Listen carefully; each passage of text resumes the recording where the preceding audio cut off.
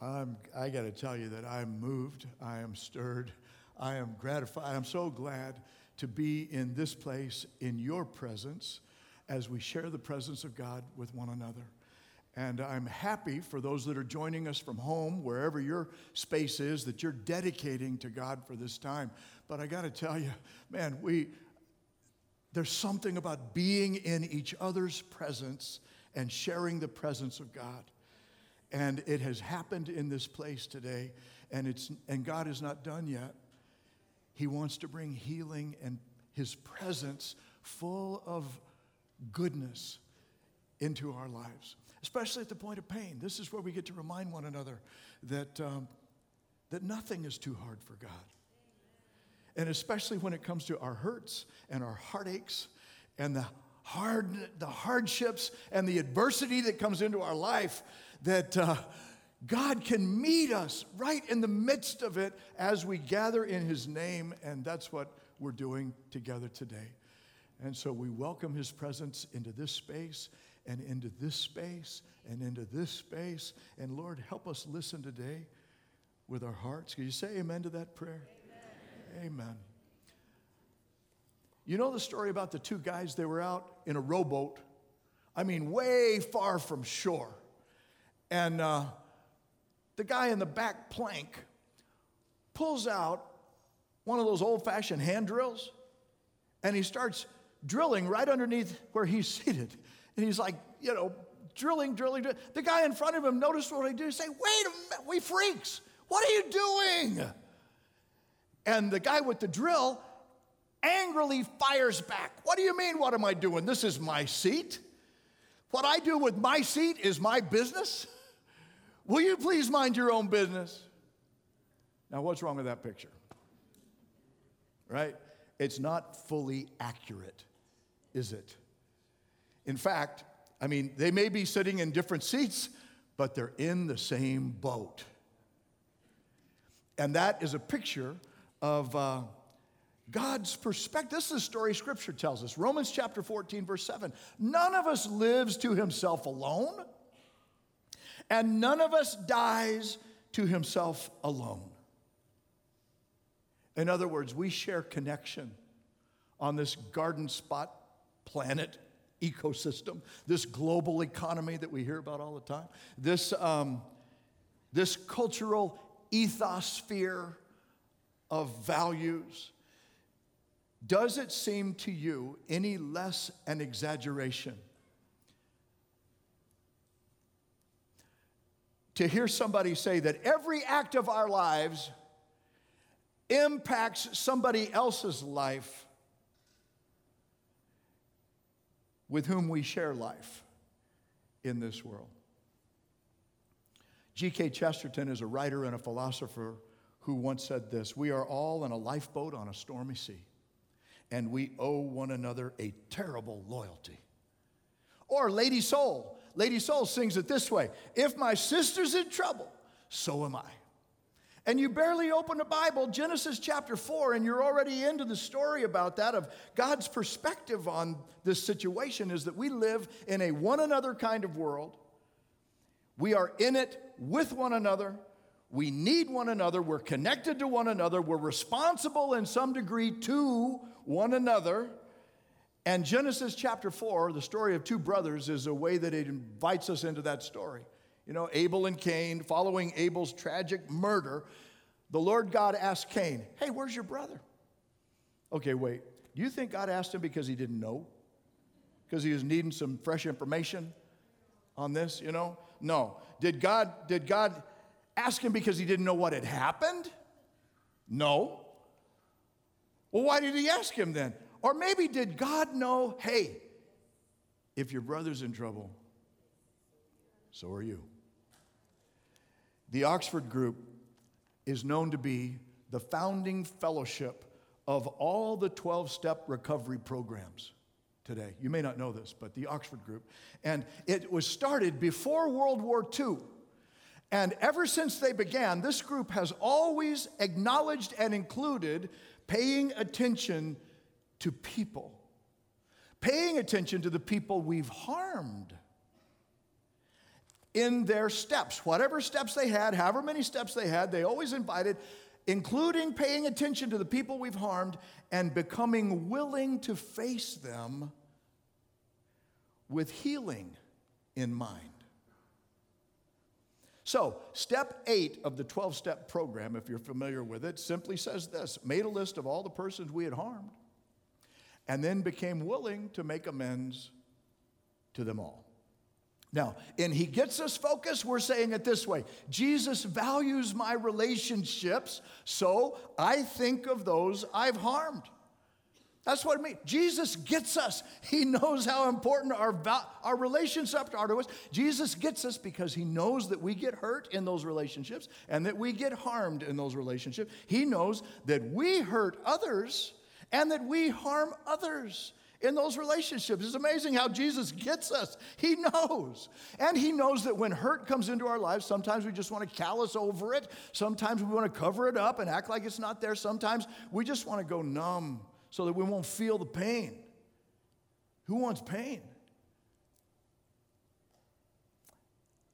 The pain that we cause and the pain that others bring into our lives.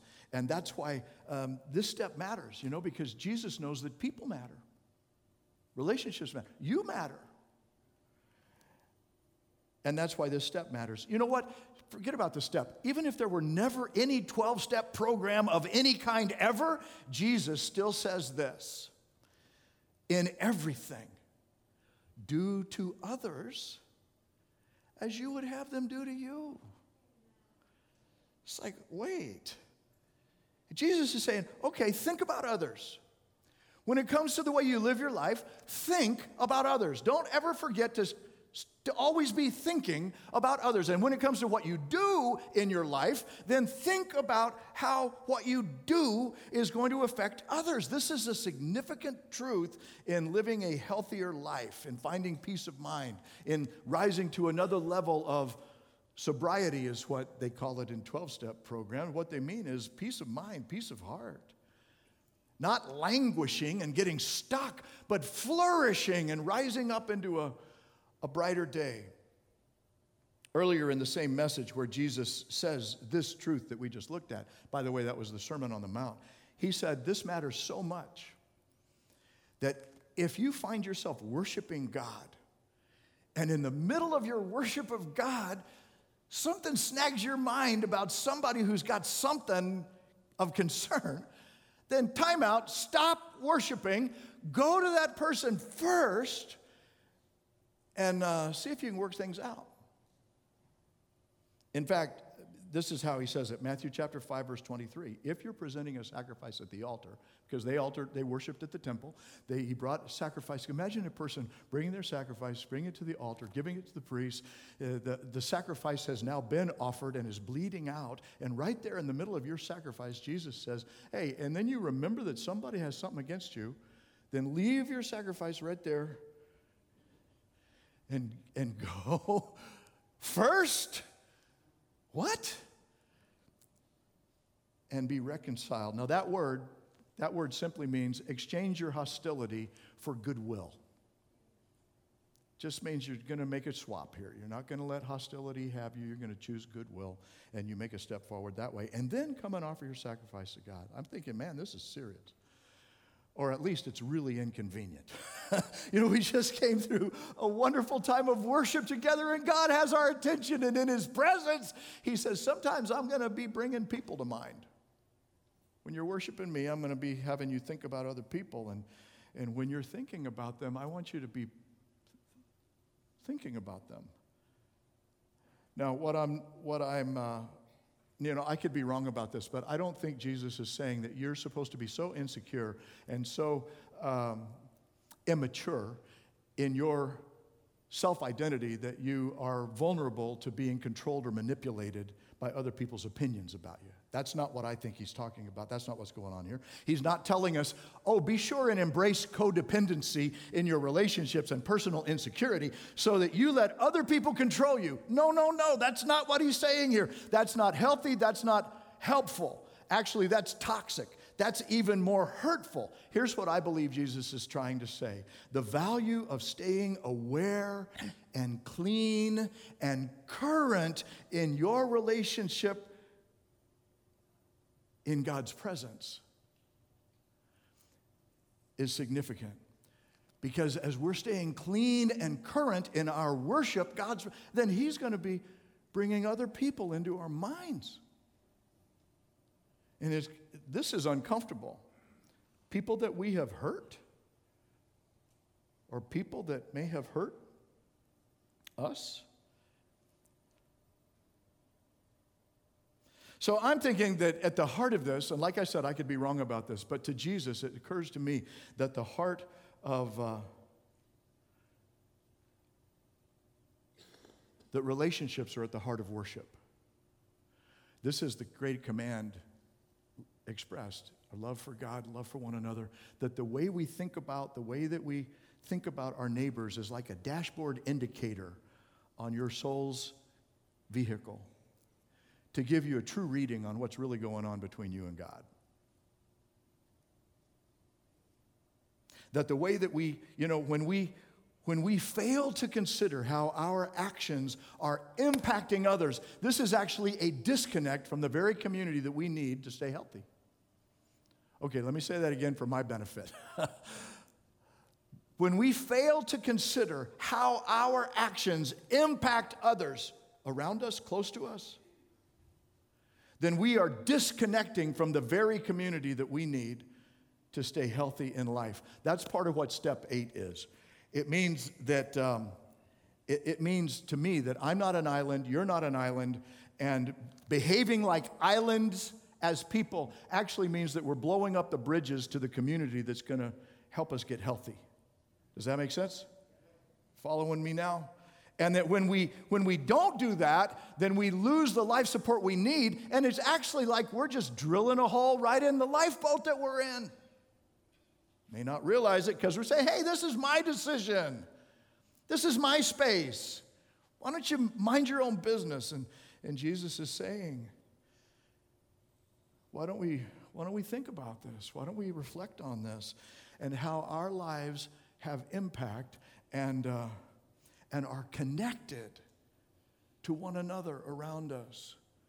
Of course, first our family, our loved ones, and then our friends, and then our neighbors, our colleagues, our business associates, and then to wherever the circle goes. But then to ask yourself this,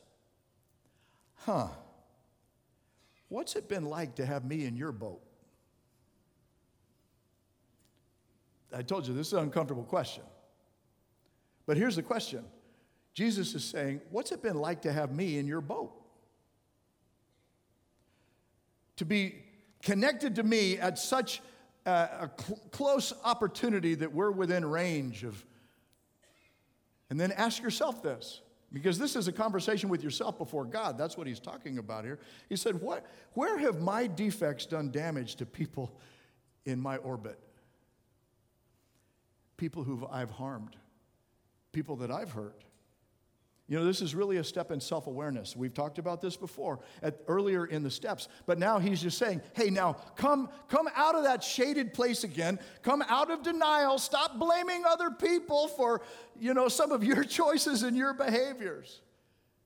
It's like step up, own up. And step 8, by the way, time out. Hey, listen to me. If you're already zoning out because of the content and this is kind of heavy and you're saying, man, this is dangerous. What he doesn't say is go apologize. That's not what step 8 says. See, it's not in there. It doesn't say apologize and make restitution. No, doesn't say that. Not yet. What step 8 says is face the hurts that you have caused for others. It's an exercise in self-awareness. The idea is that if you will face it and you can let go, you become willing to let go of the pain that you've caused others, then you're going to rise to a new level of mental health, of peace of mind, and happiness. So step 8 is about taking steps toward healing your past when it comes to others that have experienced your pain.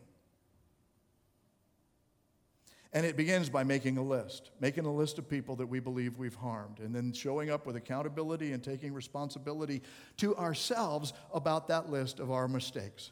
Things that we've said, things that we've done, things that brought harm to others, financially, emotionally, verbally, physically, sexually.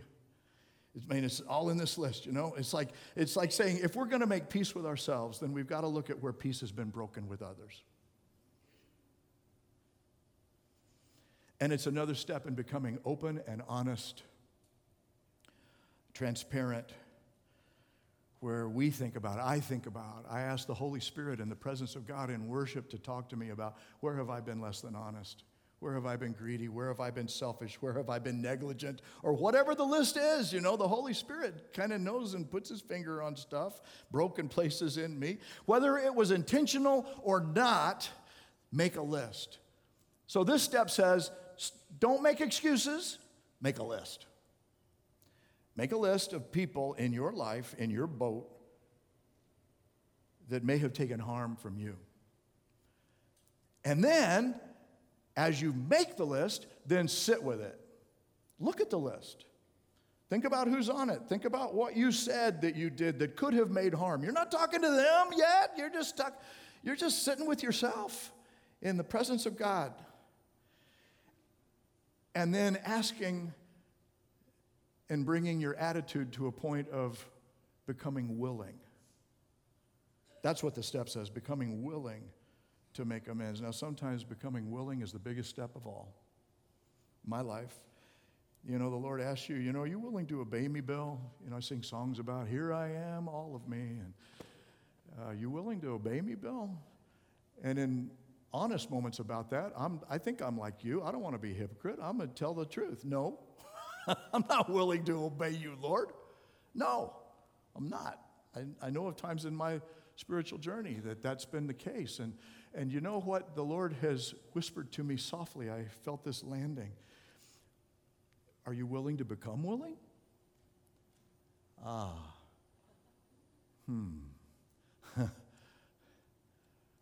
You know, the growth answer to that question is yes.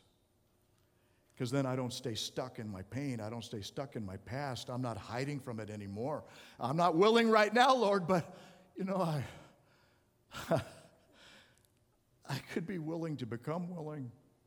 Just don't know how to get there from here. See, that's what this step is about. And it starts by making a list and saying, here are people in my life that could have taken pain from me. And I'm willing to sit with it. And, you know, the best place to sit with it is with Jesus. That's why we're calling the entire series, Jesus Gets Us. Jesus gets us. He knows how awkward it is. He knows how embarrassing it is to face our failures. Because that's part of what we're talking about here is where did I blow it? And so in his kindness, what we've seen in all the messages before that brought us to this point is that Jesus is so skillful in creating the quality of a relationship in his presence that brings us to a safety of transparency. And I'm thinking about some people that Jesus helped with this from Scripture. The first one to come to mind is the woman at the well. From John chapter 4, you know, when we meet her, she's isolated. She's damaged. She's hurting. And she's so hungry to be loved. She's so thirsty for life. And we're not told her whole story, but we're told enough so that we can feel some of the pain. She's been married 5 times, divorced 5 times. In that culture, women don't initiate divorce, men do. Thrown away 5 times. Been at the altar 5 times, high hopes 5 times, and now 5 times struck out. Home broken, heart broken, that's where we meet her.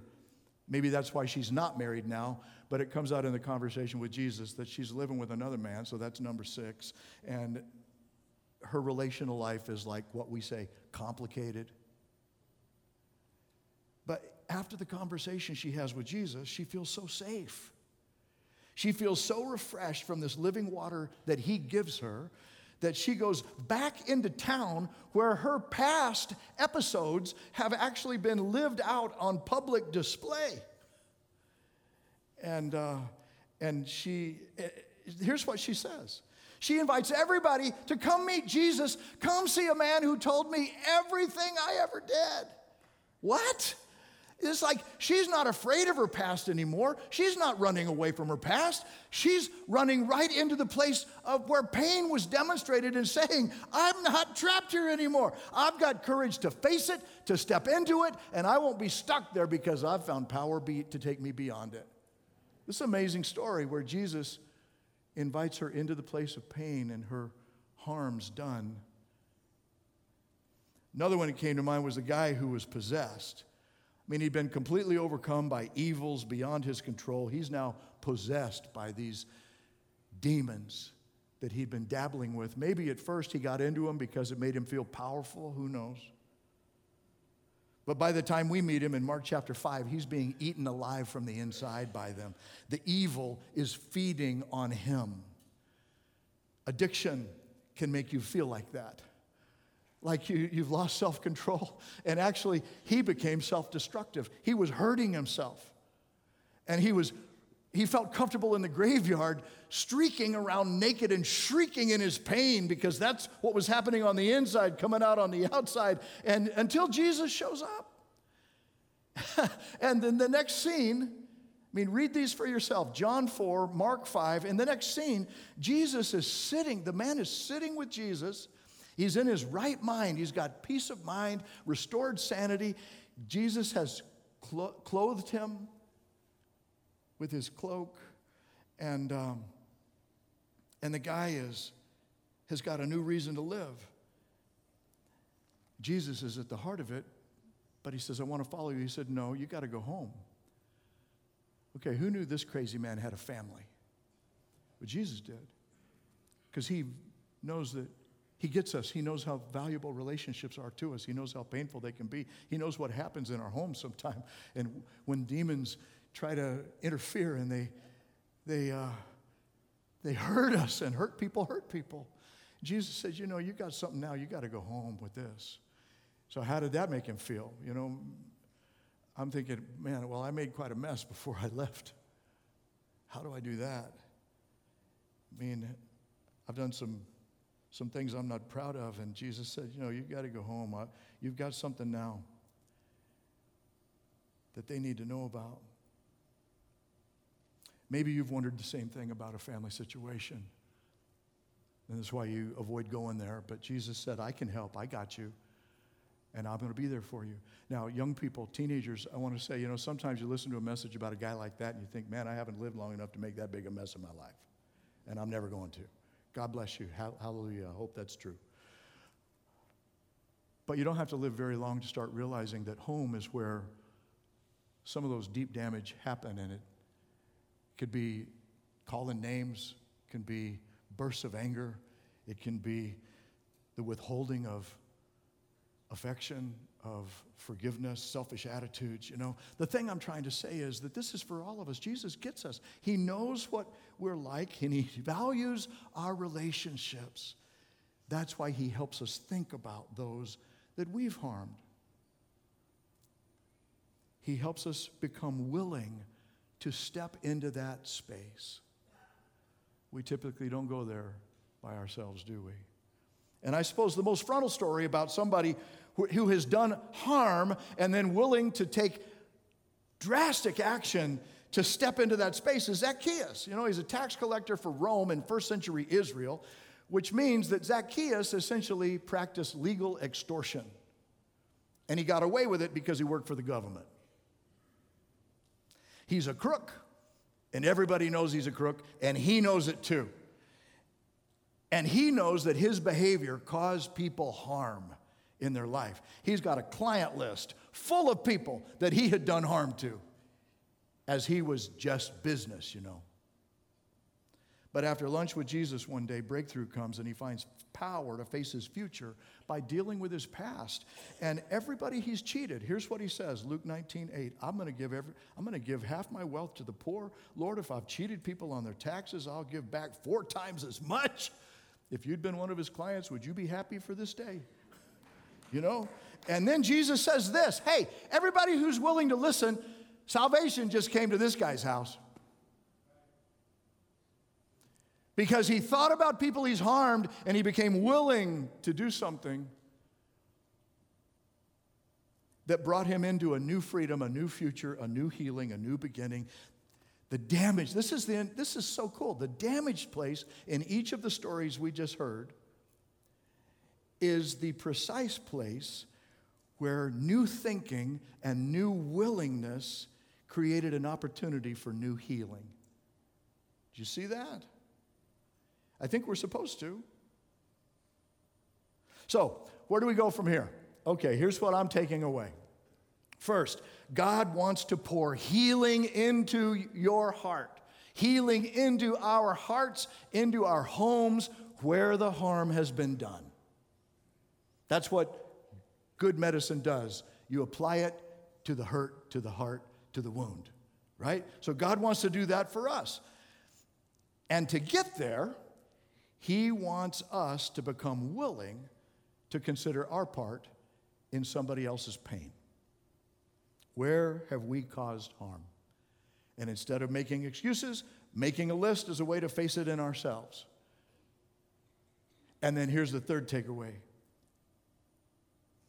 In reflecting upon that list before God, as an act of worship, we connect in relationship, then we give ourselves opportunity to see how connected we are and how our choices have power to affect another person's life for good or bad. See the process taking us through to help us become willing if we will. We give God a chance to show us how to welcome healing and then how to share healing. Now, I grew up in Arizona. Actually, I rode to high school every day with a Navajo who drove. His name was Tilford Oso. Man, could he play basketball. He was amazing. But the Indians, American Indians, speak in symbols. And one of the symbols that they use to communicate peace is a broken arrow. Because, you know, you can't shoot a broken arrow. And what this value, this step is trying to tell us is that God wants to bring peace to us as we are willing to make amends with those we've harmed. That means that we're willing to break the arrow. Willing to break the arrow so God can bring peace to the place of pain. I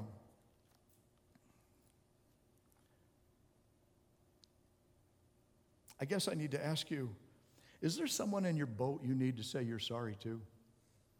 Now, I'm not telling you to go do it. I'm just asking you, is there somebody? Think about it. Anybody coming to mind? Somebody that, you know, you were boring your hole down there saying, mind your own business, and didn't realize that it was creating harm for them. Is there somebody that you affected by your choices? You know, Zacchaeus had a client list full of people that came to his mind when he was with Jesus.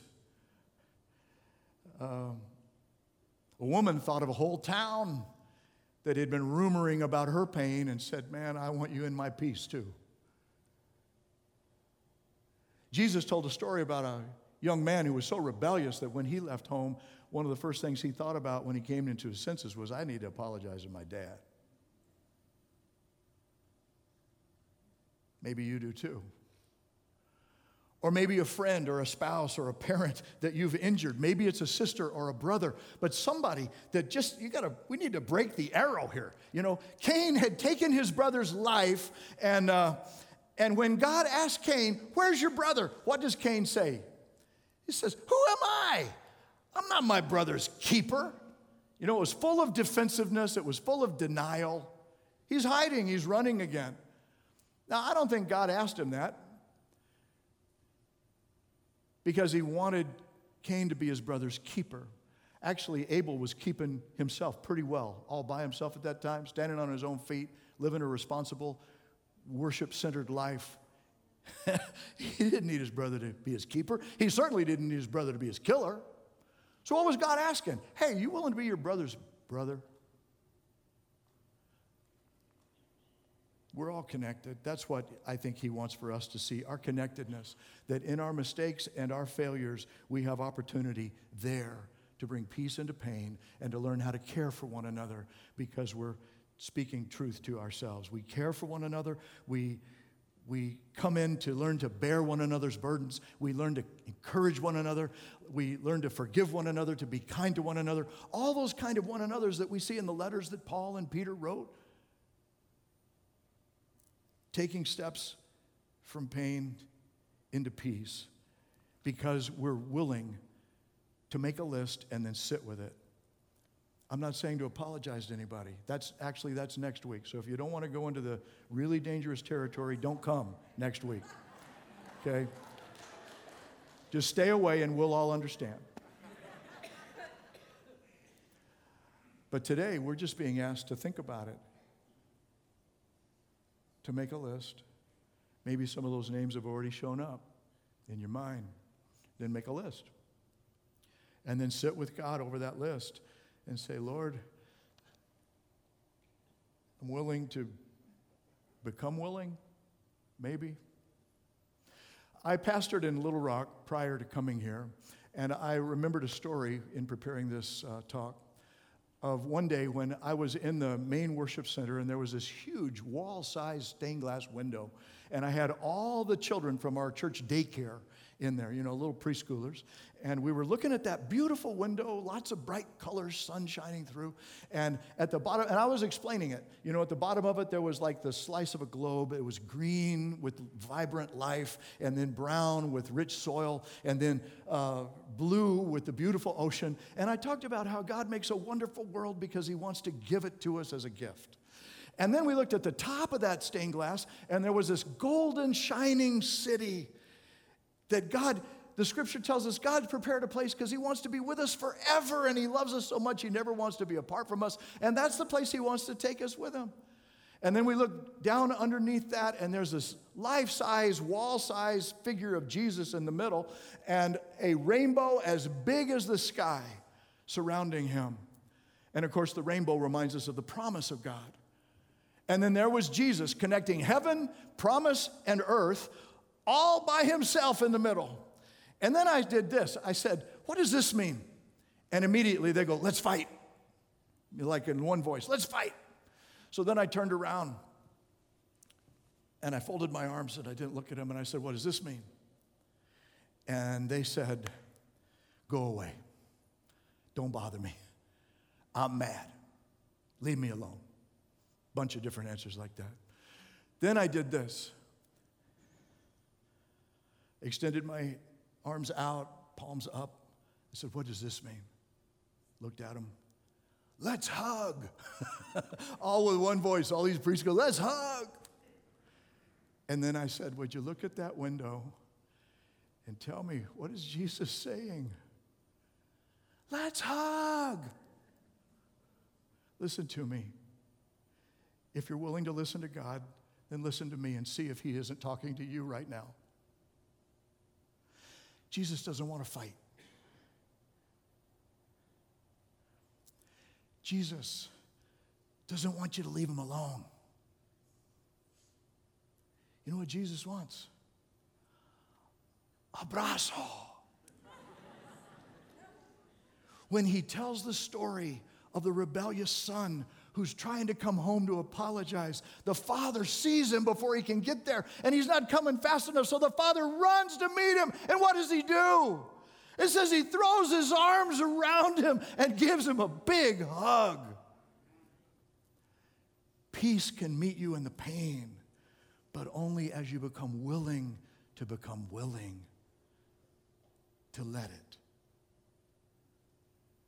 Would you pray with me? Gracious God, we're humbled and so grateful for the truth of Jesus in our lives. We're so thankful, Jesus, that you get us. And that when you get us, you let us know that you've got us. Even in the hurt, the heartaches, the hardships that seem to be too much for us. Even when death comes, even when loved ones are taken away. That your spirit, that you get us and that you've got us. So I pray today, Lord, help us draw near to you, to let you have us in these hard places where we've caused harm. This is really difficult to think about. And yet, we know you told us that if we face the truth, freedom is not far away. The truth can actually be part of setting us free. So, sister, brother, are you willing to let God take you into greater freedom?